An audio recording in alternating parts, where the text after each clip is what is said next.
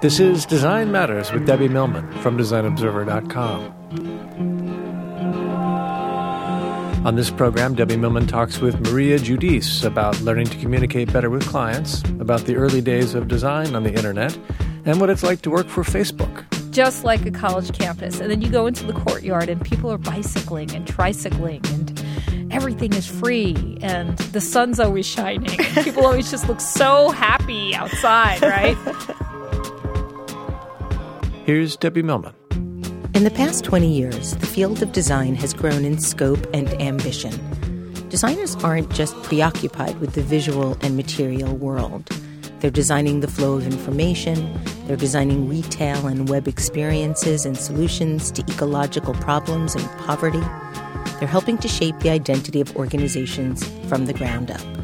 More recently, design thinking has begun taking root in the executive suites of major corporations. In a new book, Maria Giudice and her co-author, Christopher Ireland, argue that business people with the creative problem-solving skills of designers are essential to the success of modern organizations. Maria Giudice is the former CEO and founder of Hot Studio and currently the director of product design at Facebook, and she joins me today to talk about her book, The Rise of the DEO, Leadership by Design.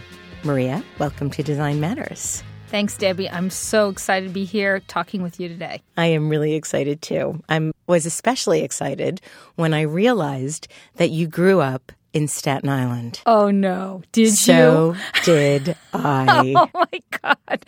That is a huge revelation. Huge. We just rocked the design world. It's too Most of the time I tell people, oh, yeah, I lived on Staten Island. I'm like, where? I know. It's one of the 5 boroughs. It is? Oh, my God. Oh, my God. We'll have to share our Staten Island tattoos later. Absolutely. Absolutely. Were you born on Staten Island? I was born in Brooklyn. So was I. Okay. Did your parents move to Staten Island when the bridge was built? It was right after when it was only 25 cents. Okay. Remember that? One way, 25 cents. But we went from Brooklyn to Queens to Staten Island. Oh, okay. So you went straight from Brooklyn to Staten Island. I did. You early adopter, you. I am the original bridge and tunnel person. I think it was named after me. Okay, back to the show. Mm-hmm. So I understand you took painting lessons every Saturday morning. How old were you when you first started? I studied painting with Mr. Frederick Sklenar on Staten Island. I think I started when I was 8 years old. And I would go every Saturday. Do you know those Robert Foster books? You Yes. can paint seascapes or clown portrait paintings or landscapes or still lives. And he would be like, go pick out a picture from one of these books and here's some canvas board and start painting. And so that's how you got your start. Now, you were double teaming because I understand that you were making portraits of dogs. Mm-hmm. You were painting on jeans jackets. I was painting on jeans, not the jackets, but jeans. I was also embroidering band logos. Oh, yes. On jeans. Yes. And then you were also babysitting. So you would do the painting while you were babysitting. So you were making like twice as much money because you were getting paid to do the dog portraits and the jeans jackets and the babysitting. So very industrious, even at a very young age. I was an entrepreneur at a very early age. Now, I understand that you always knew that you wanted to be a famous artist, but there was a brief period of time wherein that was challenged and you also wanted to be a Raquel Welch lookalike. Oh, my God. Now, you did your research. Now, for those of our listeners that may be too young to remember Raquel Welch, who she was and what she represented, I thought it would be fun for you to explain her to our listeners and then tell us why on earth you wanted to grow up to be her lookalike. I guess I had a wicked sense of humor very early on because that was from my 6th grade graduation yearbook. I was just joking at the time. I either want to be a famous artist or a Raquel Welch lookalike, which is this hot woman with giant boobs. It was, well, I'm either going to be a famous artist or I'm going to be a sex symbol. A hot woman. Yes. Well, now you're both. Thank you. With that, sans the boobs. So following high school, you were one of the lucky few that went to Cooper Union because Cooper Union was free. And that's where you were first introduced to Richard Saul Wurman. Yep. So talk about that, because I understand it was a rather interesting first meeting with him. Yes. Can you share what happened? Mm-hmm. Great. Yeah. I went into Cooper Union thinking that I was going to be a painter. And then by my sophomore year, I started diversifying, and I took calligraphy classes and photography, and then I started taking graphic design classes. I actually even took computer programming classes in the engineer program, having no idea that that would have any relevance to me later on in my life, because these were the analog years, my friend. Oh, yeah. So these were the early 80s, right? Yeah. Yeah. So, it's typositor and hand rendering type and going to a typesetter. And I loved calligraphy because to me it was the balance between painting and graphic design. But I really struggled with graphic design. It felt so formulaic. And then in my senior year of college, Peter Bradford was my teacher, and he was friends with Richard Saul Wurman. The founder of TED. Yes. At the time, he was the owner of the Access Guides. And he, waddled into my class, looked nothing like what designers look like. The short Jewish guy with a big scarf, sweaters. I was used to sort of the model of designers that look like Vignelli. So it was like, who the hell is this guy? And he walked in, and I'm this girl from Staten Island, as you can guess. I had the huge high hair that was teased up with a can of Aquanet. So kind of Flock of Seagulls hair. Oh, my God. Not Flock, because Wendy from Prince and the Revolution. Yes. I need to be clear about that. I hear you, and I respect it. Okay, thank you. So he walked in, and he just basically told us, I'm paraphrasing, he's like, you're all full of shit. He was like, stop designing for yourself. Stop making this sort of an aesthetic exercise. Design is really about helping people make sense of the world. And it was like this moment where I was like, oh, this light came down on the clouds and said, that's what I want to do. So right out of school, I went to work for him. But how did you get to him? Did you go up to him after class and say, hey, Richard? Yeah, Maria from Staten Island. No, I don't think I did it then. Peter Bradford actually connected me. He was my teacher, because he also saw that the kind of design work that I was doing was very much in the vein of helping people make sense of the world. My projects were all about information design. So he connected me to Richard. Most of my portfolio was a little bit of design and a lot of calligraphy. For example, I think the thing that got me hired was I did a calligraphic map of the Garden of Earthly Delights. Now, Steve Jobs' calligraphy changed his life. He took a class in calligraphy, and look what happened with him. Yeah, it was like, oh my, it was like I color-coded it. I had numbers. I employed all the rules of good information design at a young age. And I think he really dug it. And I think that's what got me hired. No, he hired you on the spot. Is that pretty correct? much, yeah. So you then moved to San Francisco to work for him. Well, I worked in Soho on Wooster Street. Actually, Abbott Miller was there, too. And he was like, you're Italian. You could design Rome access. I'm like, oh, okay. Can I go to Italy, do research? No. Here. Paste this up and design this book. So I started out designing guidebooks. And then I would say about a year in, he got the gig to redesign the Pacific Bell Yellow Pages. And now I had absolutely no interest in moving to California. I'm a through and through New Yorker. There's New York and pretty much that's it. But my girlfriend was driving cross country and moving to San Francisco. And I was thinking, I could do a road trip and work there for 3 months and help set the office up and then come back. Either that or Richard was going to fire me because we were fighting like crazy. Why were you fighting so much? Well, we fought over design. We fought over everything. Well, I actually want to read you a quote. Uh-oh. So this is how you described yourself at the time. Oh. I was obnoxious and loud. Oh, yes. I was used to New York. I didn't understand the culture out there, so I took a class in interpersonal communications at City College, and it helped amazingly. Yes. I learned about listening techniques, and I learned to use non-threatening language. It saved my career. That's when I moved to California. Now, Richard was still here, so in a lot of ways, he kind of exported me to California. right? And, it's like, I'm done with this woman. I'm moving her to California. So, yes, I was obnoxious. But I love the fact that you felt confident enough in yourself to actually fight with him. I called my first boss by Mrs. Oh, God. No. I remember going into his room once. I was really upset, right out of school. So you know how designers right out of school are they treat their design work as if it's so precious and that they know better. And so that's where my head was at. And I went in and he was messing with my design work. And I hated what he was doing. Was he dictatorial? At that time he was.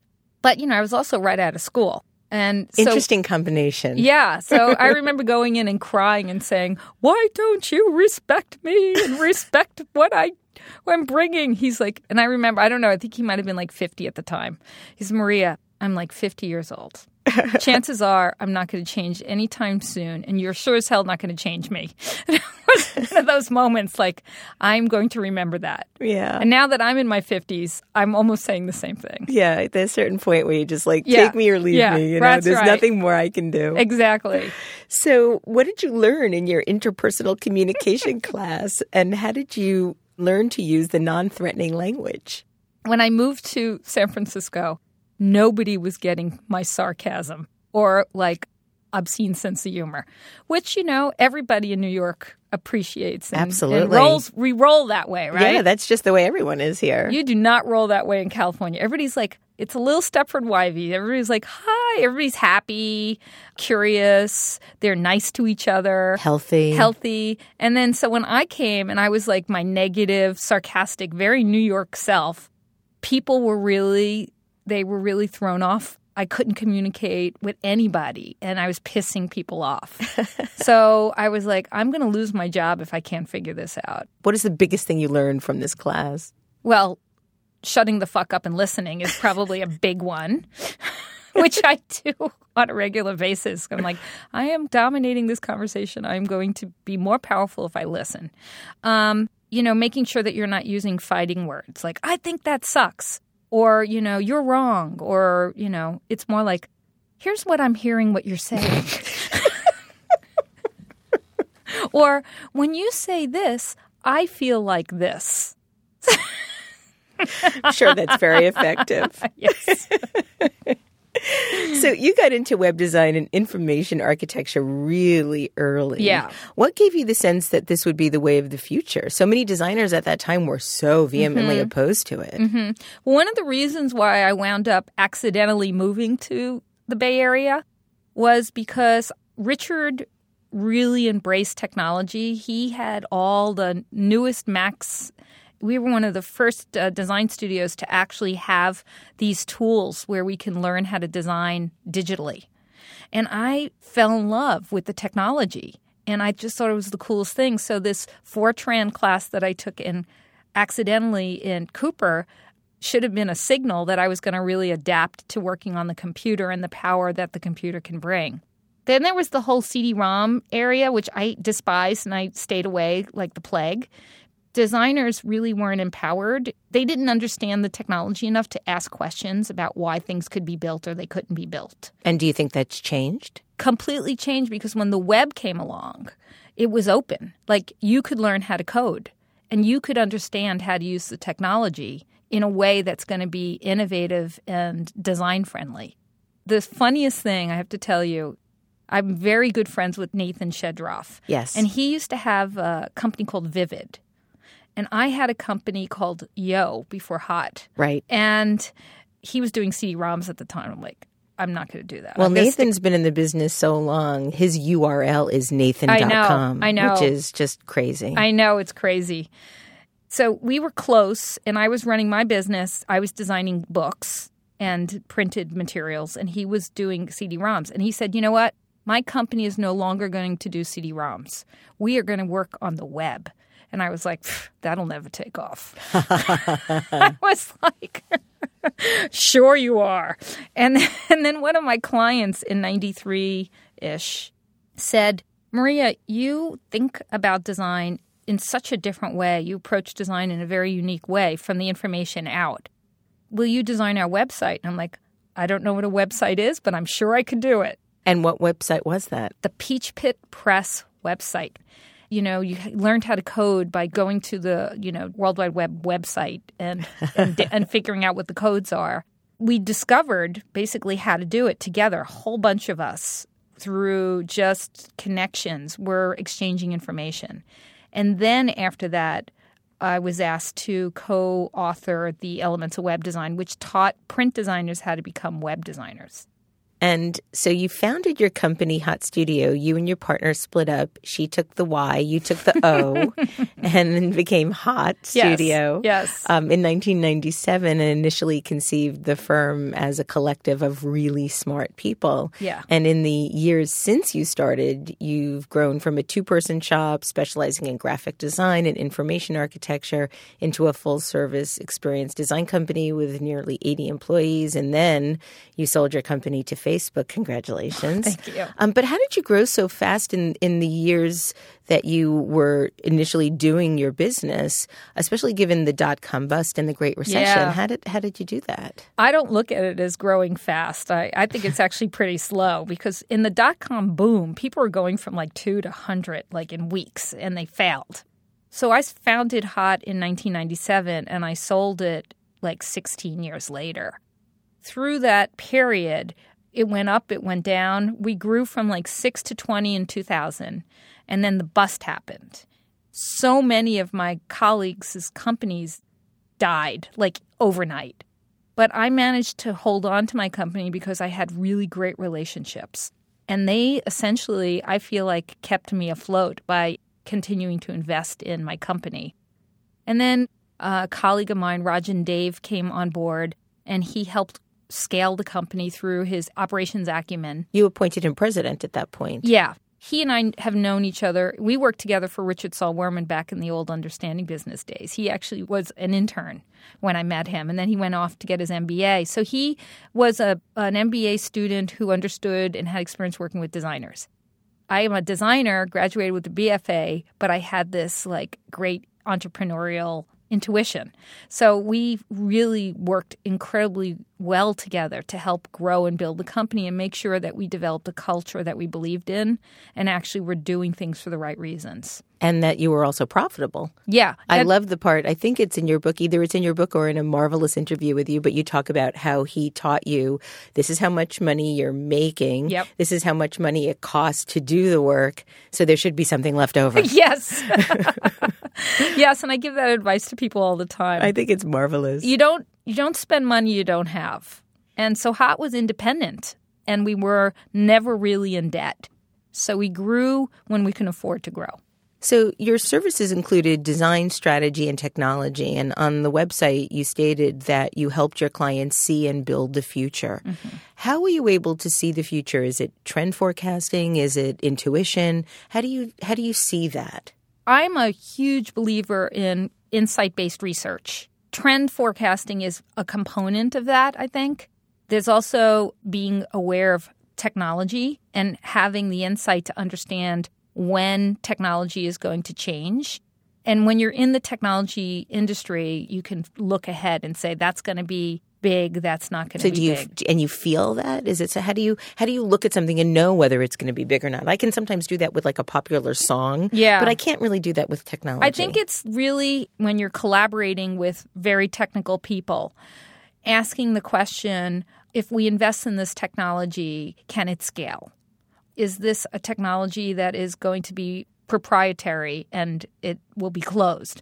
But when you're dealing with things that are open standards, that's an invitation for evolution and innovation by the tech community. So there's those kind of things.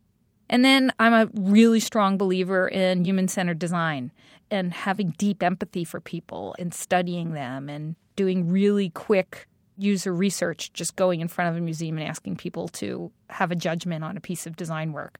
So we really were very focused in understanding human behavior and making sure that we're designing systems that they're going to want and need. How can you tell when something is appealing to a person, or how do you get a sense that something is going to be appealing? I think that there are 3 tenets of quality. One is value to people. So the very first tenet is this going to be valuable? Is this going to solve a problem? Is this going to fulfill a need? The next one is ease of use. Whatever you're designing, this isn't just digital, this is physical. Is this going to be easy to use? Have you removed all the friction and barriers to make this thing usable for people so they can integrate it easily into their life? Then the very third one is craft. I think the issue of craft is the difference between good to great. When you go from good to great, there's that element of delight and magic that has to happen in design. And I can't explain how that happens, but that's where great design comes from. Great design changes us. We smile, we laugh. We have so many great designers like Sagmeister who, like, anytime you see his work, you smile because he has that element of magic to make it amazing. And that happens in interaction design, like just pressing a button and getting a funny sound could make somebody chuckle.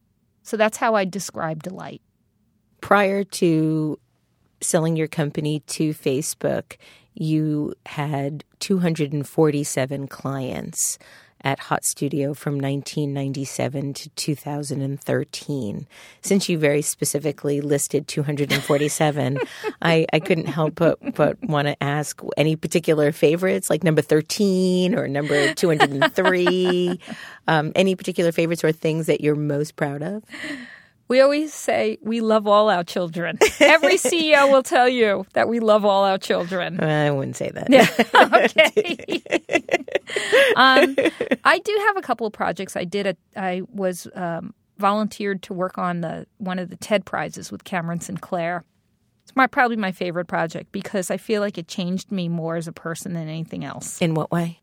Well, it was following Hurricane Katrina, and you remember all those images of people on their rooftops. Those were the sort of the beginning of the end. You know, the end of the world is coming soon with the climate crisis. And he had a wish to create an online system that would connect architects and designers around the world to collaborate on humanitarian-based projects. Now, this was 2006, 2007. Those tools didn't exist. A lot of the work had to be coordination on the ground.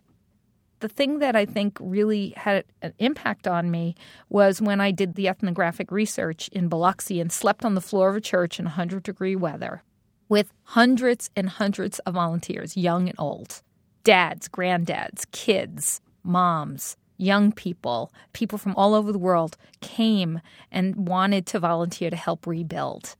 It was this juxtaposition of tragedy and hope that was so profound. This was a very tragic problem where we saw people who were displaced. But then this wellspring of volunteers and love where people would get up at 6 a.m. and learn how to, demold or spackle a wall. And that really changed me. By seeing that, it really inspired me to create that system and make it successful for the client. So what made you decide to sell your company and move your entire staff over to Facebook? Yeah. How does something like that happen? Well, I've always told my employees, there's two outcomes here. One day I'm either going to sell the company or I'm not. Those are the two outcomes. I was very clear about that. And I also told them I'm not going to be 80 years old and run Hot Studio. But you're far from 80. I'm far from 80. But I was hitting 50, and I was like, I always in my mind said, when I'm 50, I actually want to do something different. So this opportunity came where I got to not sell my company to a WPP or a Publicis and suffer death by 1,000 paper cuts.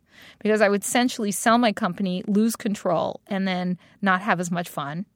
Or with Facebook, I get to kind of freeze my company as a moment in time of greatness and not compromise anything. And I get to be in this new place. I get to change my career, and it's like starting over. So what does the director of product design mean? What do you do? Everybody asks me that. I had dinner with my mother yesterday, and she's like, tell me what you do. And I say, well, I have to be obtuse. Everybody who works at Facebook, they have to work simultaneously on today, tomorrow, and the future. So my job is to do the same thing. And it's an incredibly flat organization. Mark Zuckerberg actually meets with designers, and designers present their work to him. Everything has to be presented to Mark. And have you had that experience? Oh, yeah. Oh, you'll have to tell us about that, too. It's kind of intimidating. I would think I'm not going to be. I've been in front of CEOs. I'm a CEO. I'm not going to be intimidated. I go in the meeting and I'm friggin' intimidated. Just because he is so smart. And to see a guy, he's 30, for God's sake, who can be a visionary from a business standpoint, but also care deeply about creating good products for people and be able to articulate the details at both extremes is rare. And so I work with teams of designers on projects, small and large. The reason why I'm a director of product design is because I'm old. I've had a life. I've had a career. What would it have been if you were younger? I would have been just simply a designer or maybe a design manager. The title doesn't really mean much at Facebook. So what would your typical day look like at Facebook without obviously revealing all the secrets? Yeah. Facebook is such an interesting place. I'm going to say this again, but it feels a little Stepford-wivey. You go to this campus, and it feels like a college campus. Like you walk in, and there's graffiti all over the walls. There's posters all over the walls. It feels really creative. Sounds like a college campus. It's just like a college campus. And then you go into the courtyard, and it's this long courtyard, and people are bicycling and tricycling, and everything is free, and the sun's always shining. And people always just look so happy outside, right? But then, like, inside, it's really intense. You know, you are expected to ship products. Everybody's friendly. People are incredibly smart. I feel like I'm the dumbest person at Facebook. Oh, God. But everybody feels that way. It's like full of type A people who feel like they were like the last picked on a softball team. And it's intimidating, but everybody's in it for the right reasons. It's a mission-based company, and I'm learning so much. I feel like I'm so lucky to be able to change your life at 50 years old and actually learn things. So was there a big culture shock going from helming your own firm to being part of this behemoth that is Facebook? Yeah, I'm still in shock, actually. Because I can't imagine that you don't like being the boss. I love not being the boss, actually. Okay. It's great. It's so refreshing not to be in charge all the time. And I'm not in charge. I have peers that I have to negotiate with in the design world on a regular basis. And that is challenging because I'm not used to that. I'm used to like, oh, we're going to make a decision. Go for it. Let's do it. And then people are like, no, actually, you have to ask X, Y, and Z. And that's hard for me. But I love not having the stress of being responsible for over 100 people and their families every day. And I could, at the end of the day, go home and say, it's Mark Zuckerberg's problem. I didn't have that at Hot Studio. So let's talk about your most recent accomplishment, the publication of your brilliant book, The Rise of the DEO, Leadership by Design. First, let's talk about the title. What is a DEO? It's called the Design Executive Officer. The future leaders of the world need to combine the skills of creativity and analytics. The DEO is really a statement where you are the CEO who is a designer. And what made you decide to write a book like this? This is actually my third book, and I know how much work it goes into a book, so I was like, there's no way I'm going to write this book. But a couple of years ago, I was asked to speak at the TEDx Presidio conference. And I was trying to brainstorm what I could uniquely talk about. And I was talking to a woman who was coaching me at the time. And I was like, I'm a CEO. I do CEO things. There's nothing I do that's unique. And she went, what? She goes, Maria, you do things so differently than normal traditional CEOs. You have no idea. So then I was like, really? And I started doing research. And I realized like the things that came naturally to me as a designer who looks at all problems as design problems were unnatural to other people. So I started really just charting out the things that I do. And then I started backing it up with research and realizing that, no, actually, my kooky way is the way to the future. And then suddenly I had a framework for a book. And then my co-author, Christopher Island, and I teach a class at California College of the Arts called Business and Design. And she said, I will help you write this book. And I said, we are going to fucking write this book. So you start the book with a very vivid portrait, and I'd like to read it. You write, "The crowd at South by Southwest stretches to the horizon. The 2 weeks long conference showcasing music, film, and interactive talent attracts a young crowd. Mostly under 40, the attendees come from around the globe for a hit of their favorite drug, change." Really? I thought most people hate change. Well, yeah. I think that most people do hate change, but people who are embracing technology, millennials in particular, are used to change. They grew up in a world that's incredibly tumultuous. We grew up where our fathers or mothers worked in the same place for 20, 30, 40 years, and then they got pensions. The average age of companies, the lifespan of companies, changed from 75 years on average to 15 years. And the average time that people spend at companies before they make a change is about 2 years. So there is this natural thing that is happening already in our society where change has become more common than it was in the past. You continued the book by stating that in the United States alone, over 6 million startups are launched annually, and how Google, Amazon, Twitter, Facebook, and YouTube weren't on the Fortune 100 10 years ago. Yep. Do you have a sense of how this all happened? Do you think we'll look back on this time as the golden age of the internet? I think we're just starting. It's funny, Facebook just celebrated 10 years. My son is 13 years old. you know, it's fast what has happened. And I'm so fascinated to see how people are just, they take technology for granted, which is great because when we started, remember, like we would turn on the SideQuest drive and hope for the best? Well, I would actually I'd take a magazine in front of AOL.com, wait for the page to load Yes. and read the magazine Yes. while I was waiting for the page to load. Yeah, Photoshop. You'd do like a rotation in Photoshop and wait a half an hour. And I remember like sending something to print at like 9 o'clock at night, going to bed, and it will be finished printing by the next morning. Right. Like just finished. Yeah, absolutely. So technology, we had to kind of slog through technology to actually get things done. Technology is invisible and ubiquitous, and people expect great experiences through their technology devices.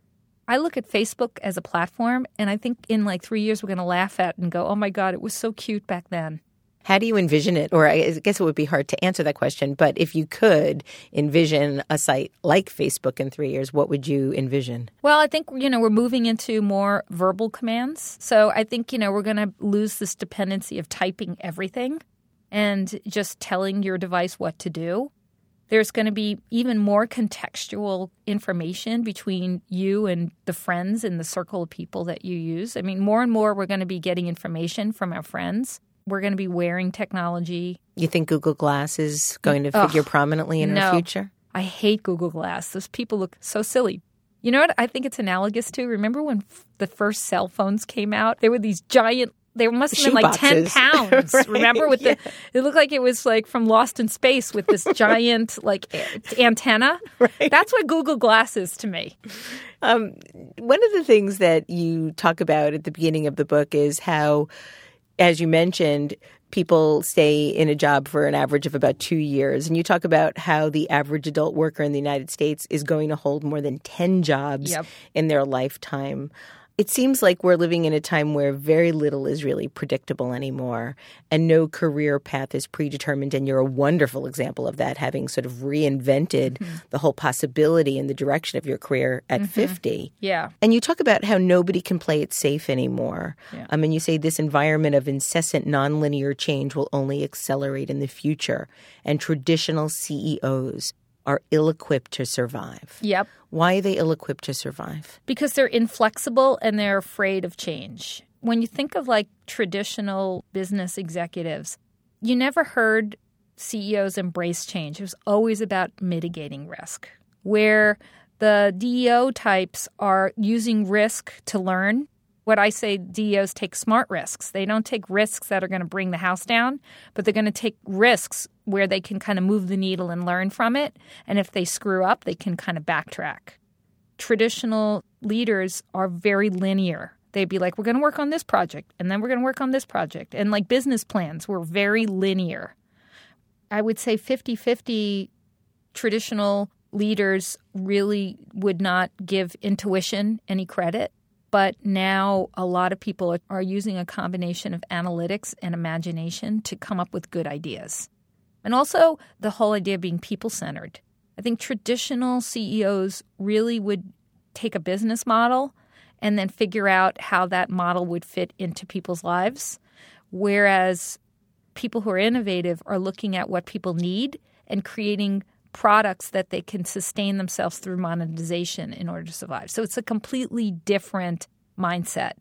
You write in such an interesting and entertaining and smart way. I want to read another quote about what you believe about traditional CEO behavior.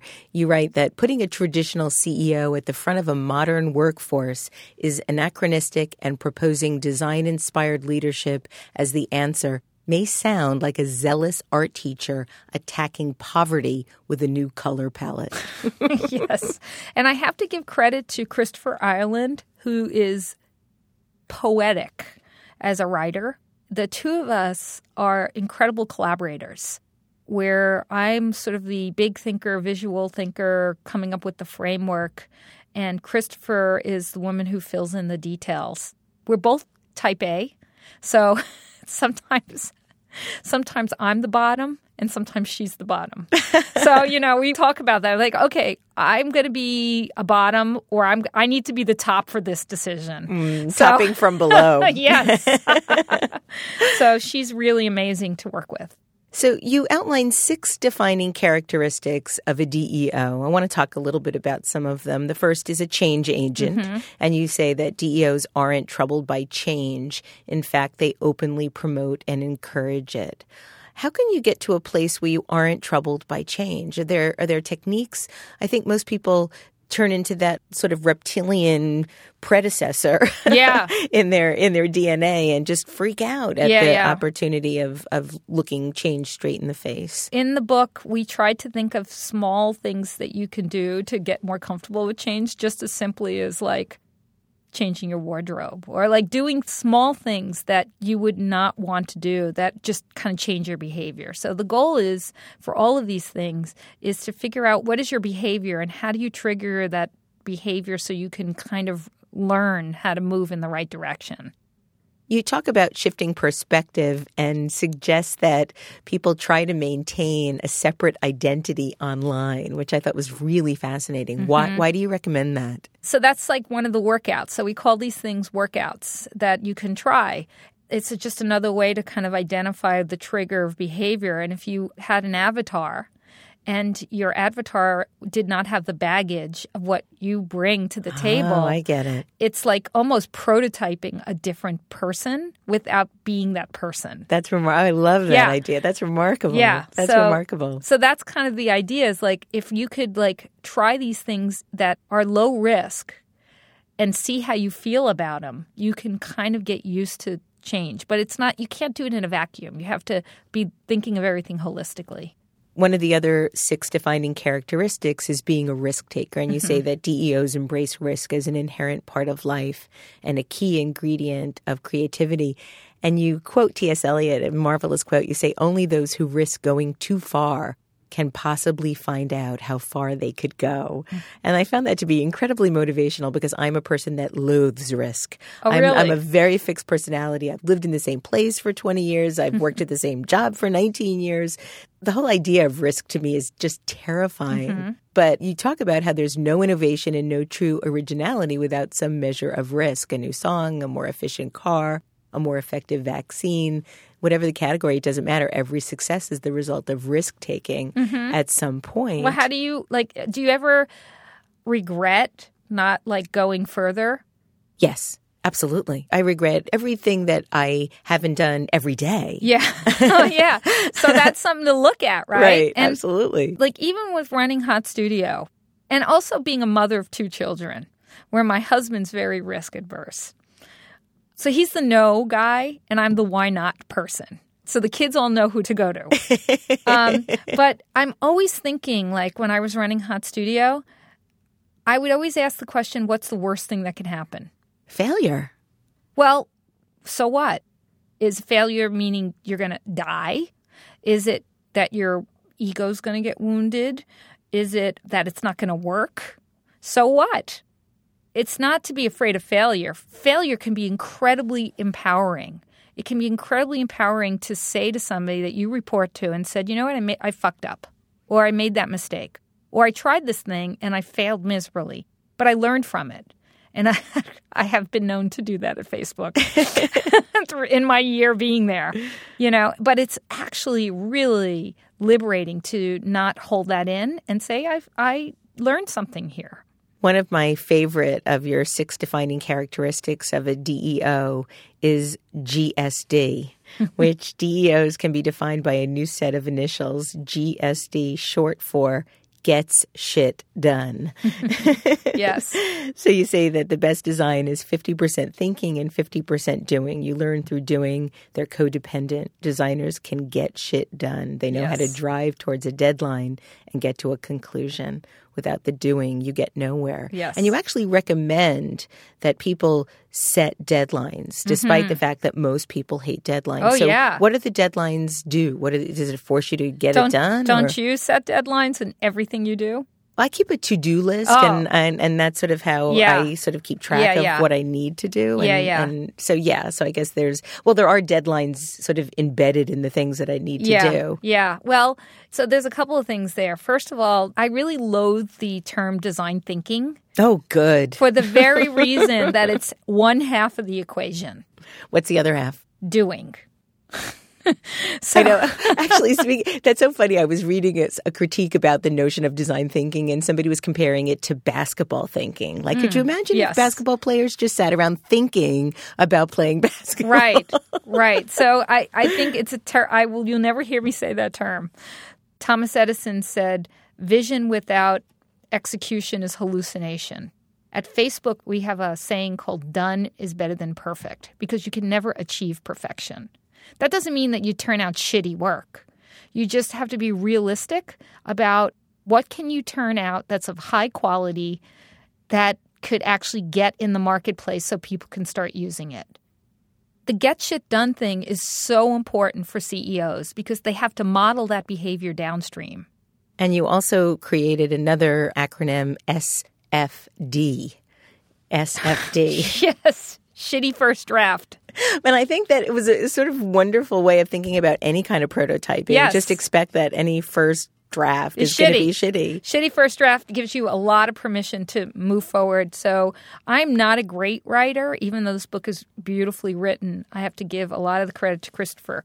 But when we were writing the book together, I was like empowered when I could say, I'm just giving you a shitty first draft. I'm just doing a shitty first draft. It's like, I'm not judging. Just get the shit out. Let's put it out there. That's where iteration and evolution come in. Instead of like getting it perfect the first time, think of it more about like paper mache, like you're adding layers and layers and layers and you're refining till you get to that level of craft and excellence that's good enough to share with people. Maria, I want to finish the show by quoting something else that you said that I think is just so incredibly inspirational for anyone in any career, in any path that they're taking. You write, I started out as that working girl with the accent who never thought she was going to be successful in graphic design. I don't care what you do in life, just love what you do and try to do it better than anyone else. The artist and entrepreneur have collided. So I just want to say thank you for colliding right here, right now with us here on Design Matters. Thank you so much for being on the show. Thanks. I hope you invite me back because we have so much more to talk about. Yes, indeed. Absolutely. You can find out more about Maria Giudice and her amazing book, DEO, The Rise of the DEO Leadership by Design, on their Facebook page, which has a lot of wonderful resources, lots of different links that take you to places where you can learn, grow, and be inspired. I'd like to thank you for listening. And remember, we can talk about making a difference, we could make a difference, or we could do both. I'm Debbie Millman, and I look forward to talking with you again soon. Woo! Design Matters with Debbie Millman is recorded at the Masters in Branding Studio at the School of Visual Arts in New York City. It is produced by Curtis Fox Productions with technical assistance by Rainey Ortica. The show is published exclusively by DesignObserver.com. You can subscribe to this free podcast in the iTunes Store.